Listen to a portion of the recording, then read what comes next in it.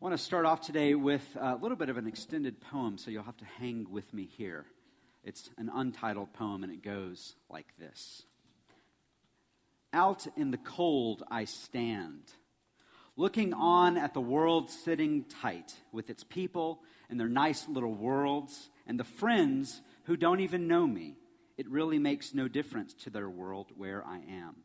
If they're there, it keeps going. If I'm not there, it goes on. While I walk around, wandering, wondering, my mind a mass of mixed up machinery clashing with conflicts and unanswered questions. I don't ask of the world if it is real. It sits up there on its foundations, secure, concrete, hard, stone, and real. But maybe I'm not real. Or if I am, maybe I shouldn't be.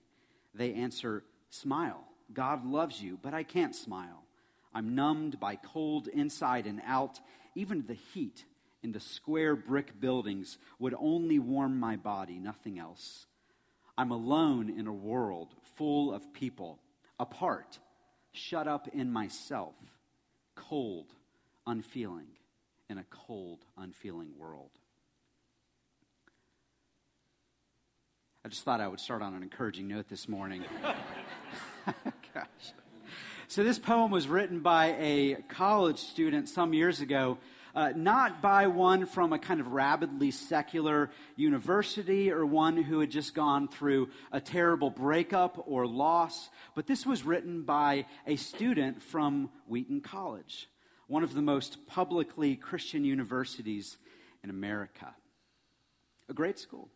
And this raises a significant point, that one can be in a place that is at least ostensibly committed to a Christian worldview and still feel quite adrift and alone, even amidst a crowd of Christians. And I'm sure that some of us, even in this room, have felt this way, even in the church. I mean, I know I have, at least at points growing up. And so this raises the question, in a world like this, where it is normal for people to have experiences and feelings like this college student, what kind of church do we want to be in this kind of world?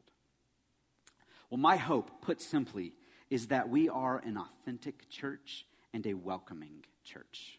Those two things. Let me unpack those a little bit. So the call of the church is to be rooted in gracious hospitality of God the Father, who has invited all of us into his household of faith, which has Jesus Christ as the chief cornerstone. That's the vision. And I think that this idea really begins to take on substance in our midst when we practice the theological virtue of hospitality. Now, what on earth do I mean by that word, hospitality? It's a very misunderstood word, I think. When I say hospitality, it might be confusing because it's not something that we talk a whole lot about in the church. When we hear this word, hospitality, we tend to think of an entire industry, right? The hospitality industry. Restaurants and hotels and theme parks and cruises. And this is not the tradition that I'm speaking about, really. The scriptures have a very particular vision of hospitality. Listen to what the letter to the Hebrews says to us this morning. Let mutual love continue. Do not neglect to show hospitality. There's the word. To show hospitality to strangers, it says. For by doing that, some have entertained angels without knowing it. And of course, our gospel reading demonstrates this very vision of hospitality. Jesus calls his disciples into this. So the word here in the book of Hebrews for hospitality is philoxenia, and it shows that hospitality has love as its root. So phileo is the Greek word that we have for love, and it's brought together with another Greek word, xenos, which means stranger. So philoxenia is simply love of stranger, and in fact, according to Scripture, this should be at the core of what we do every Sunday. Why? Because this idea of hospitality is at the heart of the gospel. But God shows his love for us, Paul writes, in that while we were still sinners, or we might say while we were still strangers, Christ died for us. You see, God himself was estranged on the cross so that we would no longer be a stranger to him, and he wouldn't be a stranger to our own suffering and our own sin. God loved the stranger, namely us, and he likewise calls us, as those who follow in his way, to do the same. It's a simple point. It's very basic, but it is one that can change the face of the planet. So this practice of hospitality, it shot through the ancient church like a meteor on a clear night. It was totally unique in the ancient Near East. No other ancient religion had this vision of hospitality at its core. This is why the ministry of Jesus was so utterly revolutionary. When people were running out of Rome as it was burning and being sacked, Christians were running in. Why? To care for the stranger, to care for the estranged one, the exposed infant, the widow that had been left behind. And in fact, the proliferation of hostels and hospitals and hotels occurred because the ancient church knew it had an obligation, it had a duty, and in fact, it was a joy to care for the stranger, especially the crippled and the poor, the blind and the lame, as Jesus tells us this morning.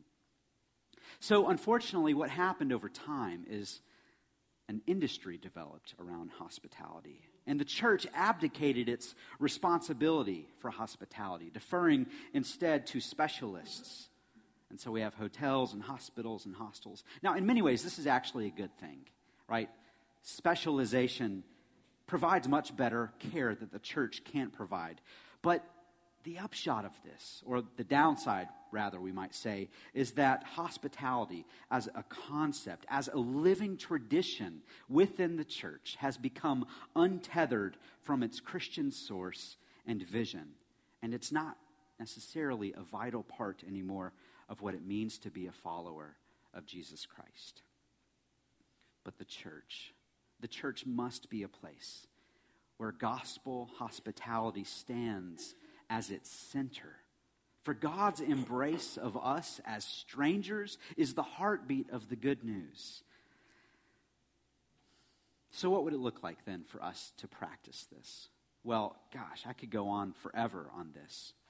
I'm not suggesting that we open a hotel, for instance, but I'm just wanting us as a church to be thoughtful, to be discerning, to honestly assess and ask, what would it look like for us to do a better job at welcoming those who are newcomers, or those even who are old-timers who have been around for a long time, but those who feel left out or who are isolated. We do, I think, a pretty good job at this, but we can always do better. I think it could look as simple as, saying hello to someone that you don't know as you walk down the hallway. It could look like making meals within your family a priority and inviting others into the midst of that table fellowship, especially those you don't know.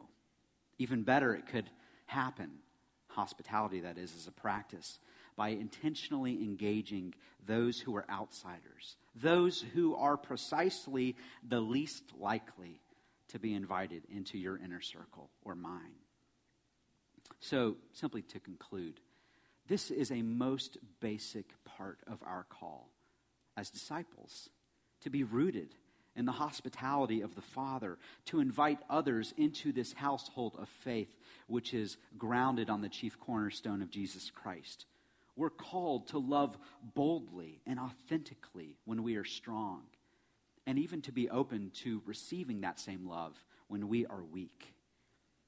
So may this vision be increasingly true of us as we rest in the finished work of Christ, in the God who receives us as well with open arms. Amen.